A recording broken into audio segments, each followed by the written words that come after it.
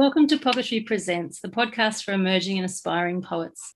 I'm Indrani Pereira, the founder of Poetry, the home of unheard voices. I'm coming to you from the lands and waterways of the Wurundjeri people of the Kulin Nation. I acknowledge the elders past, present and emerging. I acknowledge that this is stolen land and that sovereignty has never been ceded. In this episode of Poetry Presents, I'm interviewing an established poet about their experience of entering competitions and winning awards. Joining me again today from Wurundjeri country is Dominique Heck, a Belgian-born poet, fiction writer and scholar. Dominique Heck counts among her many honours the Melbourne Fringe Festival Award for Outstanding Writing and Performance, the New England Review Prize for Poetry, the Martha Richardson Medal for Poetry, and the inaugural Alitra Prize for Literary Translation from Spanish into English. She's also a Pushcart nominee and a recipient of the 2018 International Best Poets Prize, administered by the International Poetry Translation and Research Centre in conjunction with the International Academy of Arts and Letters. That's an incredibly impressive list of honours and awards, Dominique. Welcome back. I'm so glad you could join me today. Thank you so much. It's a bit embarrassing, but yeah. Oh, wow. I don't know that I would feel embarrassed if I had so many incredible awards. I think it's a reflection of a body of incredible work that you have produced over your many years as a writer. It may be the case, but it always feels like I'm bragging when I'm writing this part of the bio, anyway. Well, we're talking about awards today, so I reckon it's definitely good to brag. So today I was wanting to take you back in time and ask if you can remember the first prize that you won for your poetry. Yes, I remember it vividly, actually. And it was the same year as I won this Melbourne Festival Award. It was actually in the Daffodil Day Award.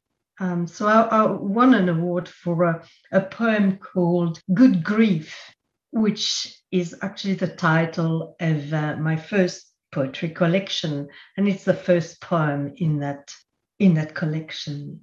It was amazing because I didn't think I was a poet. I thought I was a fiction writer, and I entered that award because I'd been starting to write poetry, and I was stunned to actually win it. So there was this sense of disbelief and elation, especially given the theme of the poem.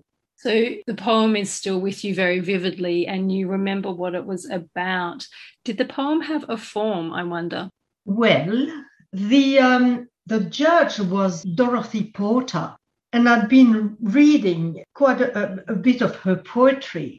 And, I thought, why not enter it? So this particular award is about, cancer. And I had a niece who was then 18 months old and had been diagnosed with leukemia. So I wrote this poem as a tribute to my niece and her mother, and imagined, the day the doctor is telling you she's in remission. Of course, we only heard about this, 10 years down the track, but it was a wish fulfillment poem. And the form probably emulated Dorothy Porter's kind of, a free verse, I think, yes. And you said that at that point you considered yourself a fiction writer, so it was a surprise that you won for poetry. Had you been writing poetry for long at that time? I'd been writing poetry for about 4 years. My first poem was written, first poem in English was written in 1994, in July 1994, actually. So this one was written sometime in May 1998. Yeah, but I've been sending out poems for publication before. I remember the first poem that was published. It was called Birthday, and it was in Australian Women's Book Review, which was thrilling because, I loved Barbara Brooks' work, as a writer, but also as a feminist writer. It was like I've been let into, that the wider symbolic world. You said that you'd been writing poetry in English for 4 years at that point. Does that mean that you had been writing in other languages before then, your poetry? Well, like most adolescents or whatever, been writing. I'd been writing fiction since I was a child, or maybe they were prose poems. I don't know. That body of work is lost. But I wrote some poems in French in my 20s and never attempted to actually publish them, although they might be the skeleton of one of them in my first novel. It's not in French, it will have been translated in English. Do you do that often? Take something that you have written and shift it into another genre? So you've gone from, or is it a form? I'm not quite sure of the terminology, but you went from that poem in French and then it became a skeleton for a novel. So is that something that you do, go between the different types of writing? I suppose they do. The way some poems are not meant to be, some poems are discarded, just like, or they are stillborn or aborted, or however you want to put it metaphorically. But sometimes something will crop back in other writing. And that poem I wrote in French came back because I think I almost memorized it. So, it's like an earworm that comes back to you, and sometimes totally unbidden. I'm curious to know if your style or your writing has changed since then, since you won that first prize. Yes, actually, it's interesting because if you look at that collection, Good Grief, it's the most adventurous poem, actually. And I don't think I revised it much. And the rest of the collection is a lot more self-conscious. So I was really trying hard, to write a poem that rhymes or, that centers around an image or whatever. I was, trying my hand at writing poetry in a very self-conscious way. And I think looking back at it, I think it's the most successful poem of the collection. And maybe because it came from a gut feeling, and a fear that this child would die, and empathy for the family. Yes, so it's complex. Some of the other poems in that collection are just ekphrastic poems, or I can't even remember. To follow up on your question, yes, I've learned to trust the poem, to trust the rhythm rather than try to contrive a poem into a frame, or to try and attain a clarity of image or whatever, which are things that I thought a poem was about before, I started to get more adventurous. So these things are important, like, clarity of elocution, clarity of image are important, but for me, but it's more part of the revision process now than the writing. So is it fair to say that when you're first writing, the impulse is to get whatever it is you want to express on the page, and then afterwards that's when you go and refine and you will then get the clarity? I think it's the way to go. I mean, this poem, Good Grief, was written very much, without not thinking too much about where the poem was going, and letting images sort of spill onto the page. And I think it's much more successful than other poems that I tried hard to, write a nice poem in couplets or whatever. And do you think that's important for your writing as a whole, and now that there's that sort of emotional truth or that authenticity? I think that's where poetry comes from. And sometimes you can't help it. Sometimes, I've written so many poems about grief or impending grief or whatever, but there are things that I live through, and I need to put down in words. So I don't know whether it's self-indulgent or not, and I don't really care what people think. But yeah. And is that a good philosophy to have when you're writing, is to not care what people think? Well, I think you have a responsibility to the people you are writing about. So sometimes I worry about, putting my children in a poem or not. But sometimes, yes, because I fear for them, or what they are there, they are not named, but the feeling you will understand that, that's where it comes from. Yes, I think with time you become not indifferent, but you care less about what people think about your writing. So there is a liberating effect, I suppose, that comes with time. Do you think that also comes with the skill and experience that goes with time that you're putting into the craft? Well, the more you write and the more you read, you find out that finally, there is no canon, of course, thank God. And you are free to experiment with form, with theme, with whatever. I'm wondering, just to sort of take a different tack now a little bit, and I'm wondering how you choose which competitions to enter.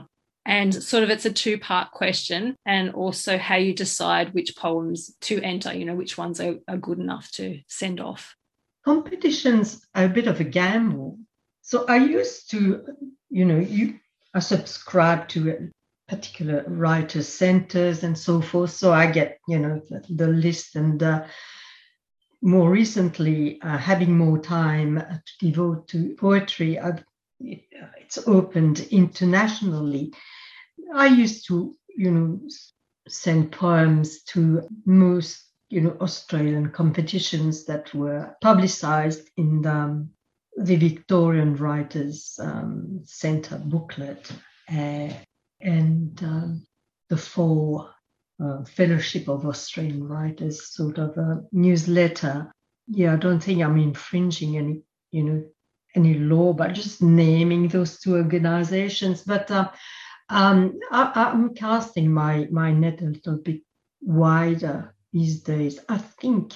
But part of it is testing other, I was going to say markets, but it's not really markets. It's audiences more than anything else. So, I've sent poems to the Welsh Prize and to the Montreal Prize and so forth.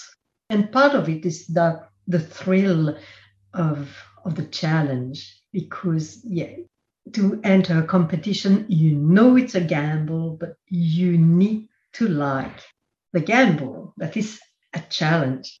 And I don't know whether a poem is good enough or not. I usually send a poem that I think is good enough, but sometimes it doesn't get anywhere. And sometimes it's long listed or short listed. Or if I win a prize, well, that's a bonus, but you don't know. And that's to do with who's judging the competition. It's the judging process. Sometimes it will be judged by academic lecturers before it gets to the judges. And sometimes the judges will share. There are different processes. Do the competitions tell you what process is involved in the judging? Not always, but I know certainly in Melbourne, I know that some prizes it will be going to a committee, and then the judge will only consider the long list or the short list. Smaller competitions, especially in England, the ones I've been involved in, sometimes only have one judge, and then it is very important to actually check out and the judge's writing. I think it's 2 years ago I sent a poem which I thought was pretty good, and I read the judge's report and find out that she wrote in rhyming couplets. And so I thought, I should have checked that. What she was writing to further my chances. Anyway, that was an enlightening moment. I'm not saying that all judges will pick poems that mirror their own writing, but if you read a person's work, you know whether they have a conservative poetics or whether they are more open to different forms and certainly experimental stuff.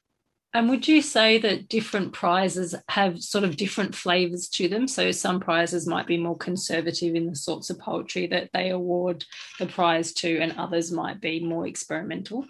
Yes, so it helps to actually read who won the prize previously. That's in addition to actually reading up on the judges' writing.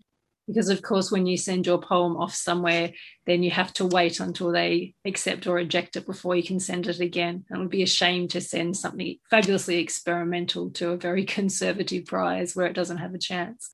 Yes, indeed. And there are some prizes I don't enter because the institution does not correspond to my philosophy or something like that. Yes, so a bit more choosy these days. One is with journals, I think that's a good thing to mention, because when you start, it's very easy to send your work just everywhere and just be incredibly grateful to be published or win a prize. But perhaps it could be good to step back and think, do I want to be published here? Exactly, yeah. And when you start off, you're not always aware of the politics, behind the scenes. And then, yes, you become a bit wiser. I'm wondering if you share those poems with anybody else before you send them into a competition. I used not to share my poems. I don't know whether it was hubris or complete, but if it's a big one, I want to get the poem, as best as it can, and I will share it with somebody I trust and somebody I know will be harsh.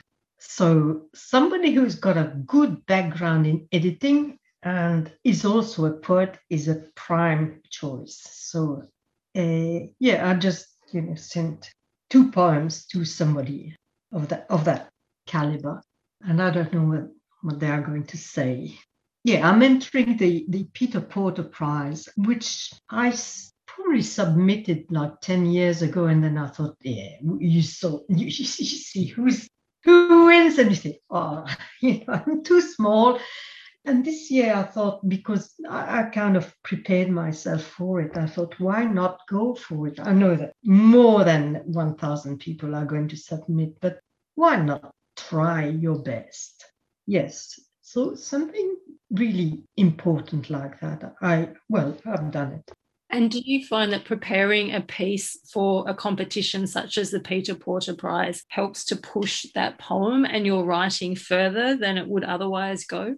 When you get a notice about, competitions or whatever, and you want to enter it, I would advise, poets to actually start writing now, really early, because last minute poems won't fly. I've done it, a couple of times, and then looking back on those poems, I thought they were half cooked or half baked. So yes, a poem needs to stay with you, and you sleep, breathe, and yes, then revision is so important. And of course, having somebody else's eye on it at the last minute, or not really at the last minute, but before you actually do your very last revision, is important. Somebody will pick on a word that does not, that jars, or a rhythm, or, punctuation or whatever. I value a person's ruthless sort of review of the poem, or reading of the poem. Also, it's important to know that when all is said and done, you are the last judge of your poem. So, sometimes, I've sent poems to trusted readers, and they sent me back, a different poem. And I thought, they did not get it. They made a dog's dinner out of the poem because, they had a totally other vision. And I thought, hang on, heck, maybe it's because you did not make it clear in the beginning. And I looked at the opening stanza and it was not clear enough where I wanted to go. And I thought, yeah, they would not have said all of this had this been clearer. Sometimes it's just one word that you need to change.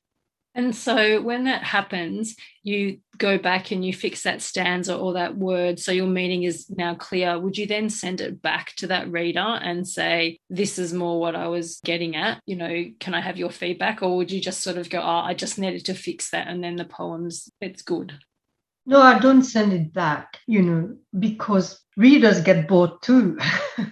And so if I'm bored with a poem, I don't, want my friends to be bored with it. So I'm grateful for whatever, and then it becomes a collaboration. It's no longer my poem. And so the point is lost. It's interesting that you're making that distinction between getting feedback but not crossing the line over into it becoming a collaboration by sort of a backwards and forwards. I think it's different if you are mentoring people, I've taught creative writing, and so you do that with students, and it's part of your job, but not, when you sign your work and send it out. I don't think, I certainly don't think it's appropriate anymore. Yeah, you have to take risks. I was wanting to ask you something. I'm not quite sure how to phrase it, but something about how do you separate yourself and your personal investment in the poem from the poem itself so that when you get that feedback, you're not taking it personally and you can be passionate about the feedback and take it on board? Well, that's why I insist on, sending it to somebody you trust, somebody who's not going to, appropriate your words or not send you a nasty, email like some of the rejection slips you might get sometimes. And it's an act of friendship, but it is framed in professional terms, and also it's not a one-way street, you do the same for that person. The value of having poetry friendships, robust poetry friendships that you can share work with each other. That's right. It's a dialogue or, a brief conversation. And we just leave it at that. I'm wondering about awards, and you spoke earlier about the first prize that you won for your poetry and how that felt. But I'm wondering what it's like when you don't win an award and how you deal with that inevitable rejection that all writers have to deal with. Well, rejections are just part of a writer's life. Actually, it's part of, our love life and everything. But I'm not upset if I don't win an award. As I said, I think it's a gamble. I don't expect to win. It's great if I do. It was not so when I first started, to send poetry out, not to competitions, but just to journals. The first rejection slips hurt. And yeah, I used to collect them in a huge manila folder. And then it got too big and I stopped collecting them. And also, I think you learn not to take things personally. That's all. It's a bit like, you get a slap in the face and it might not be, because of what you did or said. But no, when I write or send things out to competitions, I don't expect anything. So my question is then, why do you do it if you're not expecting anything? Oh, that's interesting. I don't know what it is. Well, there is an element of thrill. Maybe it's vanity. I don't know. Yeah, if you want to actually dig deep, it might be that. Or vanity, but also validation. To be validated by somebody whose work you respect is incredibly gratifying, actually. That's probably what it is.